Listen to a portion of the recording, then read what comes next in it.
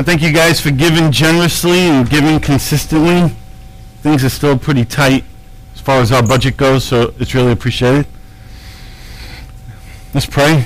Lord, I ask you to bless this offering, that you multiply it, and that you'd use it to bring glory to your name and advance your kingdom.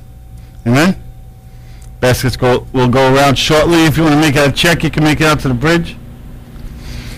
Just a reminder, our lease is up here in July, and I think it would be awesome if we had a new place to go to. I feel like it's kind of time for that. So we've had a few people bring places to my attention that maybe we could use in the future as a church facility. If you guys would just keep your eyes open and let me know if you see anything interesting, that would be great. We have some usual activities this week. Prayer at Jimmy's, Tuesday at 10 a.m. We have dream interpretation at the Spoon Coffee House at 7 p.m. Food pantry at 6 on Wednesday. Maurice's small group at 7:30. We finished up the He Loves Me book club last Thursday night. We're going to take a couple of weeks off. But starting March 24th, a Thursday night, 8 o'clock at my house, we will have a new book club. We'll be doing a novel this time called Blessed Child by Ted Decker. Great book. If you want the book, I should have some copies available for sale next week. I think they're about $12 each. Or you can order your own copy on Amazon.com. It's Blessed Child by Ted Decker. The youth group will be meeting on Sunday afternoons, March 13th and 20th. They'll be doing worship with Tim and Candace after the service. And on Saturday night, 7:30, March 26th, with Lori. We could use some help cleaning up the church. There's a sign-up sheet by the coffee bar if you wouldn't mind signing up. And hopefully snow is behind us. I'd be really happy for us to have no more snow this year. That would be awesome by my estimation. But if we do have a Saturday night snowstorm, check the website, thebridgelongisland.com, and I'll have something posted on there about whether or not we'll be having a service. I miss any announcements? Okay, if you have a Bible with you, open up to 2 Timothy chapter 1. I'm going to continue my series today, Live by the Spirit. This will be my 7th message in that series. When I started out, we looked at Zechariah 4:6. It says, "Not by might, not by power, but by my Spirit, says the Lord." There are 2 rejected methods, 1 embraced method in that verse. The 2 rejected methods were might and power, earthly, human might and power. But there is a method that is employed by God, by my Spirit. I want us to be a people who learn to live by the Spirit. I think it's our incredible great advantage in a crazy world is that we can live by the Spirit of God. So my heart has been to exhort you to that end. In the second message, we looked at Galatians 5:16, where it says, "So I say, live by the Spirit, and you'll not gratify the desires of the sinful nature." I think this is a season, a time for us to experiment and to explore and to practice living by the Spirit. The other thing to take note of in that verse is this. It says, live by the Spirit, and you'll not gratify the desires of the flesh. Do you notice the order of that? First you live by the Spirit, then you don't gratify desires of the flesh, the sinful nature. Most of us, don't we have that in reverse? We think if I could just discipline the sinful fleshly desires, then maybe I could live by the Spirit. Well, actually, the Scripture says the opposite. Put your focus on living for Him, and it will turn away. It will lessen, it will dampen your appetite for sinful things. Third week, we looked at the difference between faith and fact. We took a look at John chapter 9, the man born blind. And we paralleled that to a movie clip with Jodie Foster, an old movie called Contact, where the main character, this scientist who's used to living by empirical evidence, what she can taste and touch and smell and measure and weigh, has an experience, an unexplainable, supernatural, beyond the normal experience, and it changes her. It radically changes her. And that's the difference of the life of faith. And this is what we're offered by as people who are called to live by the Spirit, is that we can have an experiential relationship with God. And when we do that, we're no longer subject to, we're no longer limited by empirical evidence, by the facts alone. This is a good thing. Fourth message, we looked at Galatians 5:25. It says, since we live by the Spirit, let us keep in step with the Spirit. And I told you that there's a responsibility to freedom. And that's to remain free. And I gave you also in that message some practical tips to seeing in the Spirit and what it's like to actually have a vision and how to stay in the vision.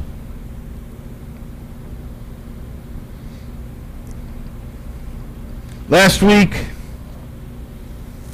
actually 2 weeks ago, we looked at John 14, where Jesus says, I tell you the truth, anyone who has faith in me will do what I'm doing. He will do even greater things than these because I'm going to the Father. And we asked and answered 5 questions concerning that verse. Who's Jesus talking to?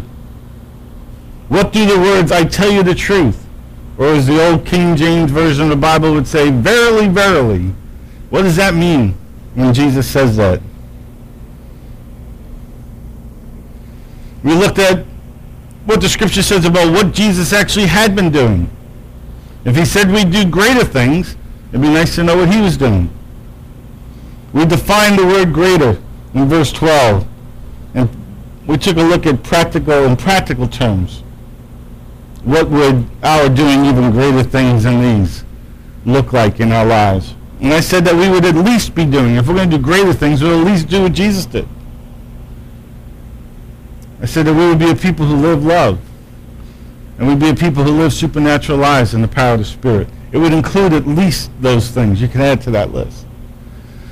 And last week, continuing the series on Live by the Spirit, we took a look at 1 Corinthians 12:7, which says, now to each one a manifestation of the Spirit was given. Why? For the common good. And we broke that verse down to 4 parts. To each one. To each one is given. This is not exclusive invitation. This is an inclusive invitation. Everybody gets to play. To every person is given a manifestation of the Spirit. It's not for some super Christians only. It's not for the pastor only, or the prophet only, or the itinerant minister only. Everyone gets to participate. And to each one is given a manifestation of the Spirit. We looked at Spirit. And we've seen that that is the pneuma of God, the same root Greek word that we get the term pneumatic. It has to do with the breath of God, the air of God. It's a term that's used over 230 times in the New Testament as a reference to the third member of the Trinity, the Godhead, the Father, Son, and refers to the Spirit, the pneuma of God. And we looked at manifestation. What does manifestation mean? I gave you a definition that I heard from John Wimber years ago. And he breaks it down into 2 parts. Mani, meaning hand. And festation, coming from the term meaning festival. And then a manifestation is the dancing hand of God. And when there's a manifestation of the Spirit among a body of people, it's like the hand of God dances around the room. And he touches different people. And he manifests his Spirit in our midst. And it's done for the common good. God does this for us, not to exalt one person over another, but that we all might benefit. And the analogy I gave you last week that we could identify with better than most groups is think of a potluck dinner. When we have a potluck together, everybody brings something, right? Everything's brought to the table, and man, oh man, when it's all together, do we throw some kind of meal? That's what a manifestation of the Spirit to each one is given. A manifestation of the Spirit for the common good. We each bring our piece to the table. And then we all get to partake of it together, and it's a celebration for everybody. That's a picture. Our potluck dinners that we do here, maybe a couple of times a year, that is a wonderful word picture of 1 Corinthians chapter 12, verse 7. And I ended it with a question from From the old Westminster Catechism. Maybe some of you are old enough to remember this from your childhood. The first question of the Westminster Catechism is, what is the chief end of man? I won't even ask anybody to raise hands and see who recognizes this. Yeah. And it says to glorify God and to enjoy him forever. That's the chief end of man. To glorify God and to enjoy him forever. What does it mean to enjoy God? The word enjoy, according to Webster's dictionary, is to have for one's benefit, for one's use, to take pleasure in, to have satisfaction in. It means to experience. When these early church fathers said, what is the chief end of man? Part of the answer is that we would be a people who have experience with God, intimate personal experience with him. I think it actually means that one of our primary purposes, one of the main reasons why we exist, was to experience and take pleasure in God. And if that's not happening for us, then we're getting a raw deal. There's more available. There's better offered to us. And so today, in my 7th message on this series, Living by the Spirit, probably my last in the series, unless God edits this week, I want to take a look at what we have been given in the Spirit and what we've not been given in the Spirit. And I want to do that by taking a look at 2 Timothy chapter 1, verse 7. But if you have your Bible open with me, why don't you follow along as I begin reading verse 3. And Timothy says, I thank God. I'm going to be using the New King James Version today. He says, I thank God whom I serve with a pure conscience, as my forefathers did, as without ceasing. I remember you in my prayers day and night, greatly desiring to see you, being mindful of your tears, that I may be filled with joy, when I call to remembrance the genuine faith that's in you, which dwelt first in your grandmother Lois and your mother Eunice. And I am persuaded, is in you also. Therefore, I remind you to stir up the gift of God, which is in you, through the laying on of my hands. I remind you to stir up the gift of God, which is in you through the laying on of my hands. For God has not given us a spirit of fear, but of power and love and a sound mind. Let's pray. Lord, I thank you for the word, for the power that's in your word. I ask that you use me today, that you use me to communicate your truth to your people in a way that's impacting, that brings forth change, that's life-changing for them. Amen? So, I've told you guys how for the last 4 years, beginning on February 11th each year, God shows me things. And I go through these 40-day seasons where he gives me visions. And that has it started in 2008 and continued again this year. And it's been wonderful. This year has been different than some of the other years. It's been very intimate. It's been very tender. It's been a very loving time between me and our Heavenly Father. And I want to tell you a story about something that he's shown me. And this is what I saw this morning. So over the years, in these visions, I get to see these spiritual visions. It's as if God takes me to a place. And the place that he's taking me to this year, I've been to before. Except this year, I've gone back to the same place again and again and again. And it's a place that I call the library. I don't know how else to refer to it. And it's not a very big room. It's not a whole lot bigger than my office down the hall. But it's a circular room. And it has very high ceiling. Matter of fact, I've never seen the top of the ceiling. And it's a place where I get to meet with our Heavenly Father. Actually, it's a place where I get to meet with the Trinity. And this is what the room looks like. I think it's a place that He's created just for me. And so in this room there are two really nice, overstuffed leather chairs, extremely comfortable. And the Heavenly Father sits in one and I sit in the other. Sometimes there's a table between us. Sometimes there's coffee on that table. And we get to enjoy time together. Across from the chairs is a beautiful, large fireplace. Incredible mantle. Intricately carved mantle. And surrounding us on these circular walls is bookcases. That's why I call it the library. There's just as high as I could go, and the shelves are just packed with beautiful volumes of old books. And the reason why I say this is where I meet with the Trinity, because all three aspects of the Godhead are represented. The Father's Papa is sitting with me. And the fire across from us is the Holy Spirit. And the volumes that surround us are the Word, Jesus, the Word of God. And it's just been a wonderful, intimate time where He shows me different things in this place. And so this morning, as I prayed, something new caught my attention in the library I'd never seen before. To the left of the fireplace, there were the typical tools that you would see for a fireplace. A poker and some tongs and one of those little billows things, right?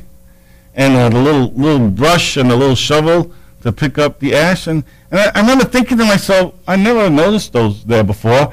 And I wonder why, if the fire in the fireplace is the Holy Spirit, why would you need to stoke that fire, you know? And as often is the case, before I could even ask the question, just with the thought of it, Papa answers the question for me. He says, those tools aren't to stoke the Spirit's fire, they're to stoke your fire. I was like, oh, okay. And then He looks at me, the Father looks at me, and He points with his left hand and his index finger, and He begins to just spin his index finger like this. And as He does, I could see the inner workings of my heart. And He's spinning the inside of my heart. And I could see that initially it just looked like ash. It looked like just extinguished ash. And as He began to spin with His finger, He began to stir up that ash, and I was surprised to see that there was still some embers with spark on them in that ash. And it began to swirl. And after He stirred up the ash for a little while, He blew on it. And very quickly this ash became flame. And not long after that, the flame, I don't know how else to describe it, became like a tornado, a hurricane of fire within my heart that quickly engulfed my whole being. But it wasn't a consuming fire. It was a purifying. It was a cleansing fire. And I remember at one point looking down at myself, and I could see, like, my whole body kind of looked like shiny metal, as if dross had just like melted off of it. I remember thinking, hey, I look kind of thin. And I look like I'm in good shape. It's like 30 years of it taken off. I'm thinking, hey, I like this, you know. And what the Lord told me was that what He was doing is He was stirring up old callings and old passions in my heart. And that because these are things that I would need again. And I honestly, this is nowhere in my notes. I had this experience this morning. I prepared this sermon yesterday, forgetting that 2 Timothy verse 6, I'm going to preach on verse 7. 2 Timothy verse 6 says, I remind you to stir up the gift of God which is in you through the laying on of my hand. This is Paul writing to Timothy. And I want to remind you today, because I think what He's done for me is not just for me. He's no respecter of persons. It's for you as well. That in your heart, there are old callings. There are old passions. that have been well used. It's not that they've died, it's they serve their purpose. But those embers still exist. And with the stirring them up, God can fan into flame what once existed. So I want to give you hope today. I want to encourage you as God's encouraged me. There's still fire in there. There's still fire in there. Maybe when we end today, we'll pray that God will literally, with the laying on of hands, stir up the passions in your heart. So, back to 2 Timothy chapter 1, verse 7. I'm thinking, if we're going to be a people who live by the Spirit, it would be good for us to know what God has and what He has not given us by His Spirit. So let's give a little context of the letter. According to David Guzik's study guide on 2 Timothy, after Paul was released from Roman imprisonment, the one mentioned at the end of the book of Acts, he enjoyed a few more years of freedom.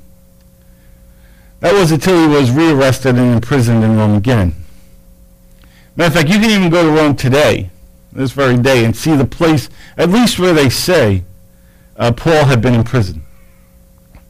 It's actually a cold dungeon. Nothing really much more than a cave in the ground that has bare walls, and there's a hole in the ceiling. That's how they would get the food passed down to him. There's no windows. It's just a small cell that I can only imagine would have been especially uncomfortable in winter seasons.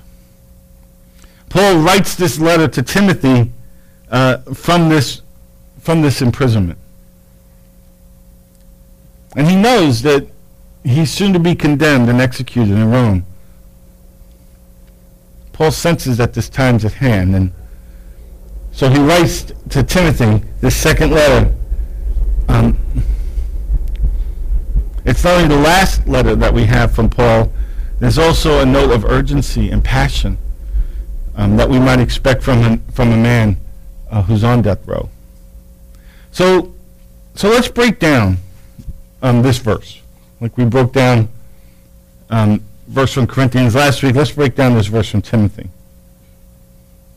Let's take a look first at what God has not given us. For God has not given us a spirit of fear, Paul writes, but of power and of love and a sound mind. But God has not given us a spirit of fear. What's He not given us? He's not given us a spirit of fear.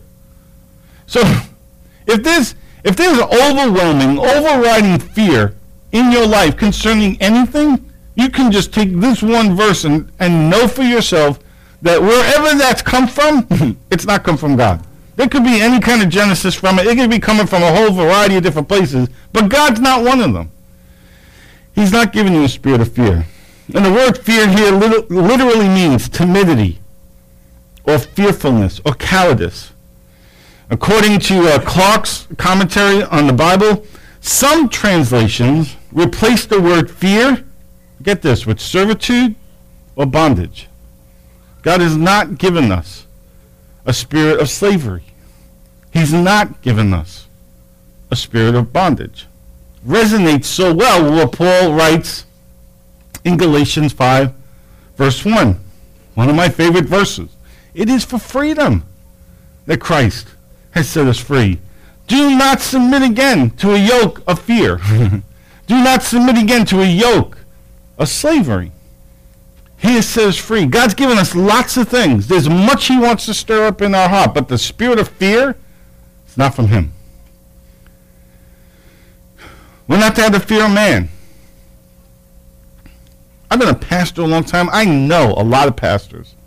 I can remember, especially back in Washington State, there were so many pastors in that town that were crippled by the fear of man. They were so afraid of what people would say. They were terrified that if they said something offensive, people would leave their church. And because they were under that fear, they pastored their people with that fear.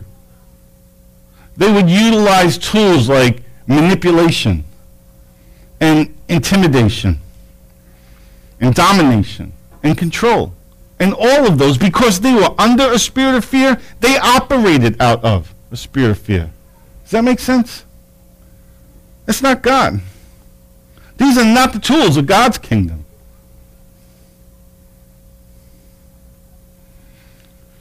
I'm not sure which comes first, the chicken and the egg. Because they're under the fear of man, they use fear-based tools, or is it because they use fear-based tools that they live under the fear of man? I don't know. But it's a vicious cycle, that one that feeds the other. And it's not at all what God intended. Could it be that pastors are reaping what they've sown? I think so. Could it be that our people are reaping what pastors have sown? I can only pray that God have mercy. God's not given us a spirit of fear. He's not given us a spirit of fear of man, and he's not given us a spirit of fear of circumstances. Case in point, Paul's circumstances as he's writing this letter. He's in prison, you know, and he's not in an American prison. They're not feeding him every day. He doesn't have a lawyer, okay? He's in a hole in the ground. And they're passing him food through a hole. I can only imagine how horrific those conditions were. He's not in fear of his circumstances. And in your case, God's not giving you a spirit of fear that you should be afraid of your circumstances, whatever they might be. Economy's tough at this time. It's tough all over. It's tough on Long Island. God's not giving you a spirit of fear concerning your finances. He's not giving you a spirit of fear concerning relational issues or emotional issues. He's not giving you a spirit of fear of fill in the blank. Whatever it is, fear is not something that he's giving you a spirit to address it with.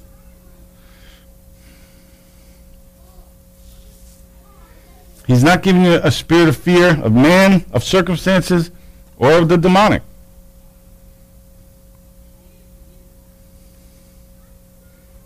Scripture tells us that the one who is in us is greater than the one who's in the world. That the spirit that's in us is greater than any demonic spirits, any evil spirits, including a spirit of fear. He's not giving us a spirit of fear of man, of circumstances, of the demonic, or of punishment. Please listen to this. He's not giving us a spirit of fear of punishment. That's not what God's done. 1 John 4:18 says, there is no fear in love. Why? Because perfect love drives out fear. Because fear has to do with punishment. He's not given us a spirit of fear of punishment. The Word of God can't be any more clear. God is love. And we see later on in this verse that what he has given us is a spirit of love. And there's no fear in love. And there's no fear because there's no punishment. Can you wrap your head around that? Holy cow. What does that mean? What are the implications for that? I'll let you think about it. And this fear that God's not given us, this spirit of fear, is very different from what Isaiah 11 refers to when it talks about the fear of the Lord. Maybe some of you are thinking about that. When the scripture speaks about the fear of the Lord, what it's talking about is the awe of God. It's talking about the reverence of God, the respect of God. It's talking about an honor that's born out of an extravagant, self-sacrificing love and affection. That's what the fear of the Lord is. It's very different than the fear of man, or the fear of punishment, or the fear of the demonic. More on this love in a few minutes. What has God given us? What has he given us? He's not given us fear. Okay? Underline that. Right there in your heart. He's not giving you a spirit of fear. I've lived all over the country, and I've noticed in different parts of the country there are strongholds. In West Virginia, there was a stronghold of poverty. When we lived in the Pacific Northwest, there was a stronghold of depression. Here in New York, the stronghold is fear. There's a stronghold of fear. Is it any mistake the terror struck right in our own backyard? There's a stronghold of fear. God has not given us a spirit of fear. What has he given us? 2 Timothy chapter 1, verse 7 says, for God has not given us a spirit of fear, but of power and of love and of a sound mind. He's given us a spirit of power. The word power here is dunamis. You've probably all heard this throughout the years. Dunamis is that Greek word where we get the word dynamite. It's explosive power. If you do a study on the word, and even a superficial study on the word out of Strong's Concordance, you know that it means strength, power, and ability. The power to perform miracles. The power to live a moral life. The power and influence associated with wealth and riches. That's what dunamis power is. Strength and resources arising from increased numbers because there's an increased number of people. The kind of strength and influence that comes from a group gathered together. Or the power of an army. That's what dunamis power is. Power to encounter foes and dangers. Power to bear up on the trials. Power to be triumphant in persecution.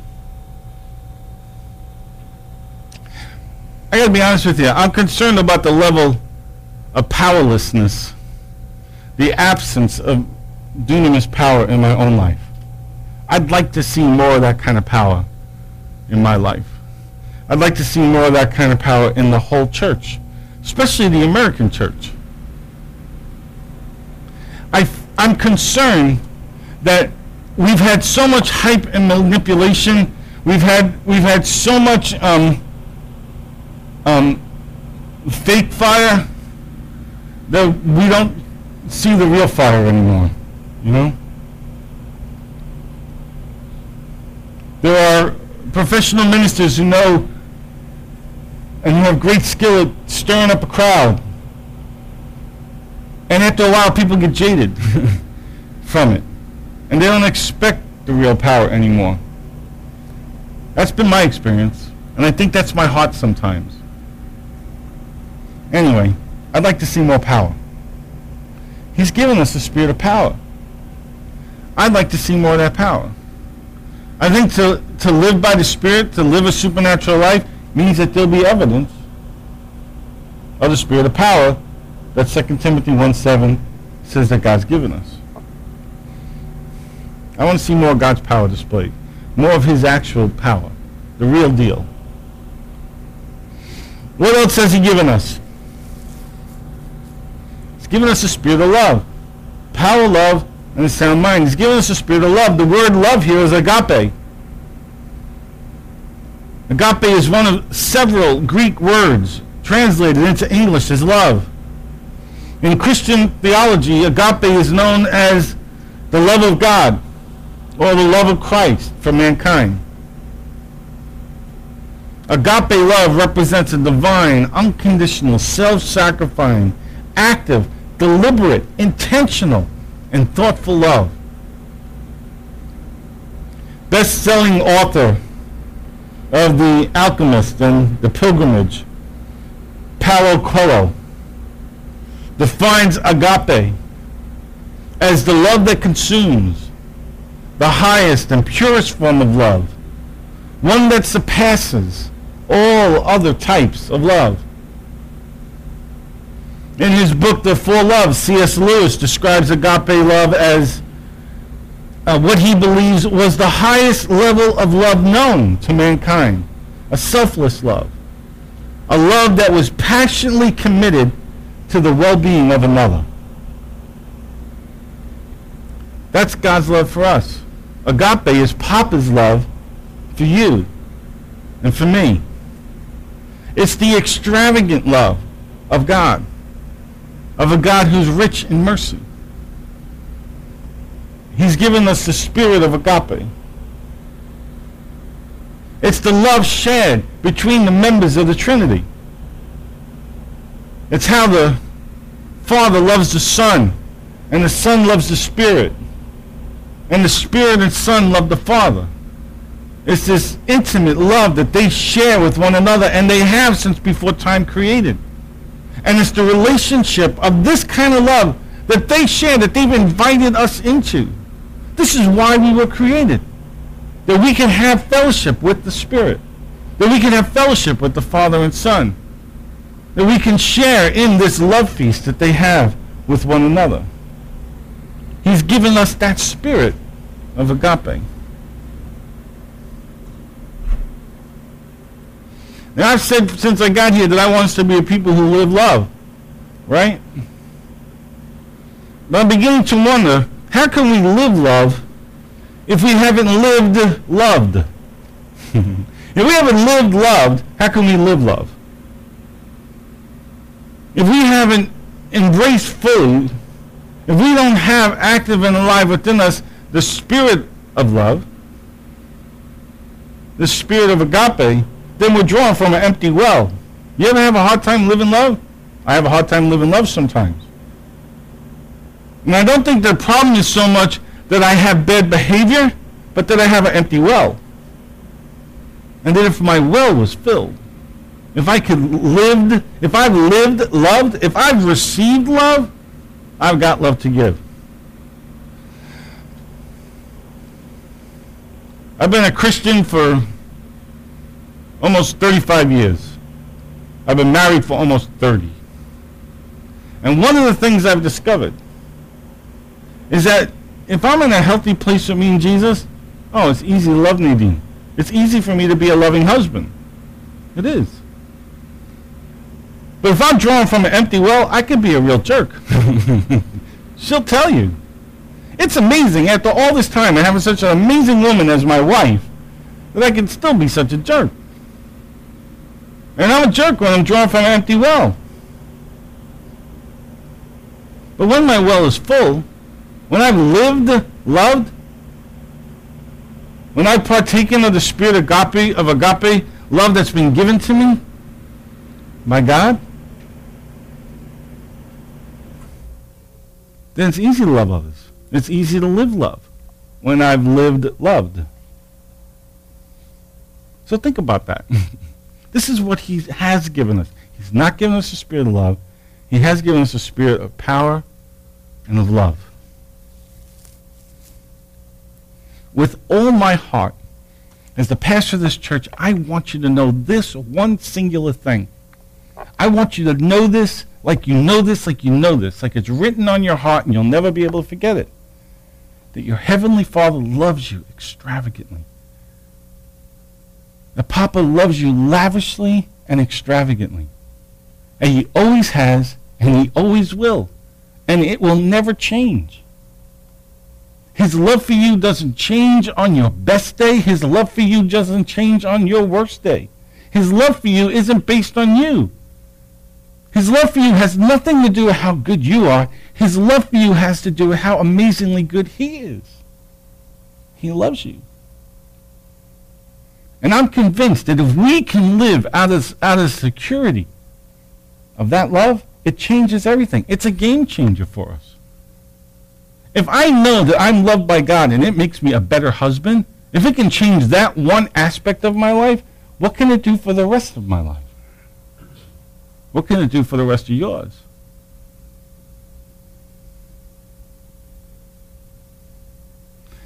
I don't know how long God's going to have me here. I don't say that to frighten you. I'm just saying this. Whatever that tenure of time is, oh God, I want you to know. Guys, I want you to know that the Father loves you. That he is faithful in that love. And that when he says, I will never leave you, I will never forsake you, he means it. When Jesus said, I will be with you always, it wasn't hyperbole. He is faithful to the end. He keeps his promises. He doesn't exaggerate. He's a good God. He's a good Father. And he has a great heart for you. I've learned that from a place of security, of that security in his love for me, that sin and hopelessness are powerless to have a grip on me. When I'm secure in the Father's love for me, it's like I'm Teflon. Sin can't stick to me. Hopelessness can't get a grip on me. When I'm secure in the knowledge of the Father's love for me. And his word says in 2 Timothy chapter 1, verse 7, that he has given you a spirit of love. He's given that to you. He's not given us a spirit of fear. Sin clings to a spirit of fear. Hopelessness, oh my goodness, it's entwined with a spirit of fear. But love, it can't get a grip. There's nothing to snag on. There's nothing for it to get hooked on. You notice I've been wearing this black sweater lately? Sometimes I get cold. Nadine's always hot. I get cold. I thought I lost this sweater when we moved. Nadine keeps the temperature real low in the house. I was looking for something the other day because, man, I'm just freezing. Go in the back of my closet. I was like, I thought I lost that thing. I put my hand, sometimes you got to reach in the back of the closet. Ooh, I found that sweater. I thought I lost it. So I've been wearing it lately. But this one of those kind of sweaters, man, it picks up everything. All these little clingy things on it, little white flecks of dust or dirt or something. So this morning before the service started, Nadine had the tape out. Shh, and she's trying to get all the fuzz off the sweater. That's like the sin. That's like the hopelessness that clings to the spirit of fear. All these little clingy things. Spirit of love, nothing to hold on to. Those things have nothing to hold on to.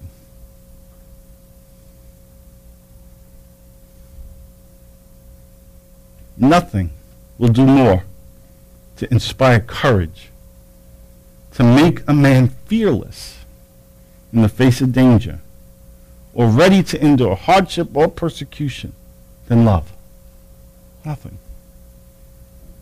History has shown again and again that love for God, love for country, love for family, for a wife and a children, for a home, makes even the most timid men bold when they're under attack.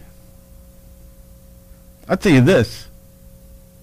If somebody broke into my house and they were going to hurt Nadine and my kids, they'd have to kill me first. They have to go through me to get to them. And it's not because I'm a violent, angry man. Because I love my wife and my children extravagantly. I'd never walk down the street and attack somebody and try and kill them. But if they broke in my house and they're going to try and hurt my wife and my children, motivated out of my extravagant love for my family, I'll do incredible things. We can do amazing things under the power of love. Even timid men, even fearful men can be bold, can be strong, can be more than they ever thought they could be when infused with love. Never underestimate the power of love. And that's what God's given us by His Spirit. So just ask yourself this question. What are you more acquainted with? The spirit of love or the spirit of fear? Why? Why is that? Maybe something needs to change. And one final thing out of this verse. It says that He's given us a spirit. He's not given us a spirit of fear. He has given us a spirit of love, of power, of love. And the last thing is a sound mind. The New King James Version says a sound mind. The Amplified Bible defines it this way: as a calm, well-balanced, disciplined, and self-controlled mind. The Message simply says it this way: a sensible. That we're sensible. We have a sensible mind. According to Barnes' notes on the Bible, the Greek word here denotes a sober mind, a man of prudence and discretion. The state referred to here is that in which the mind is well-balanced and under right influences, in which it sees things in just proportions and relations. So, under the Spirit's power, we see things differently. We see things appropriately. We see things as they really are, not as we think they are, not through the filters that we carry. Don't we all have filters one way or another? Right? If you're a Met fan, you look at the Yankees with a filter, right? If you're a Jet fan, you look at the Giants with a filter. We all have filters in life. But under the Spirit's power, with a sensible mind, with a well-balanced mind, we see things clearly, correctly, as they really are. Sometimes I say something to Nadine, I give her a compliment, or I express some affection to her, and she says to me, "You're just saying that because you love me." And I tell her this, I says, my love for you doesn't make me see less correctly, it makes me see more correctly. It doesn't make me see you in a distorted view, it lets me see you as you actually are. And you're awesome. And you're amazing. Love isn't blind. Love sees clearly. Love sees perfectly clear.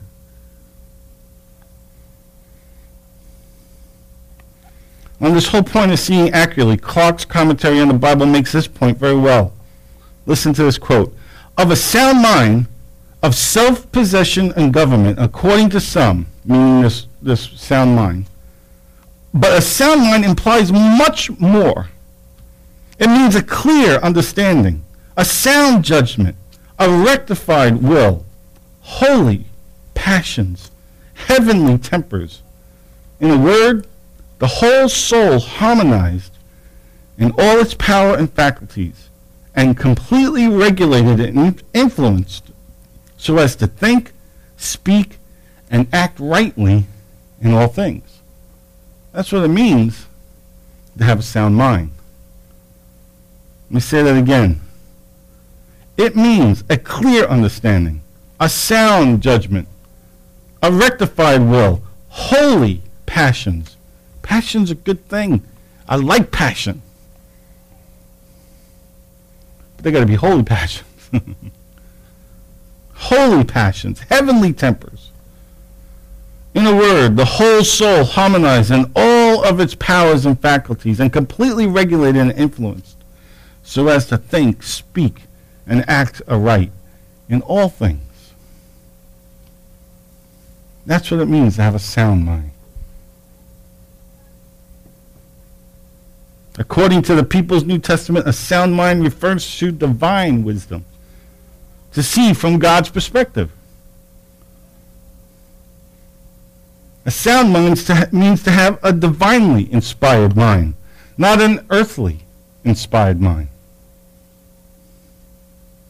So, to sum it up, to live by the Spirit then, according to 2 Timothy chapter 1, verse 7, God's not given us a spirit of fear or bondage or slavery. That's not what he's given us. What he has given us is the power of God. He's given us the very love of God. And he's given us the mind of God. And he's given it to us so that we could live by the Spirit.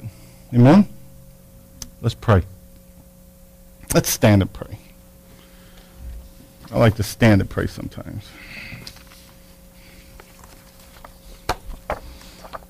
Lord, I pray for myself today, and I pray for my friends. Holy Spirit, come. Come, Lord. And Lord, just like this morning, as you touched my heart and you stirred up what looked like ash, what looked like burnt out embers in my heart. Lord, I pray for my friends today, that you would touch them with your finger, and that you would remove from them a spirit of fear. Remove it. Lift it from every person in this room. Father, in Jesus' name, I ask that you would remove a spirit of fear from this church. And Lord, I pray that you would give us what your word says you gave us, and that you would give us your spirit of power, that dunamis power would be stirred up in our hearts. Lord, I pray that your agape love, your fatherly affection, your self-sacrificing love would be stirred up in our hearts, that you would give that to us again, that we would live in the full security of your perfect love for us.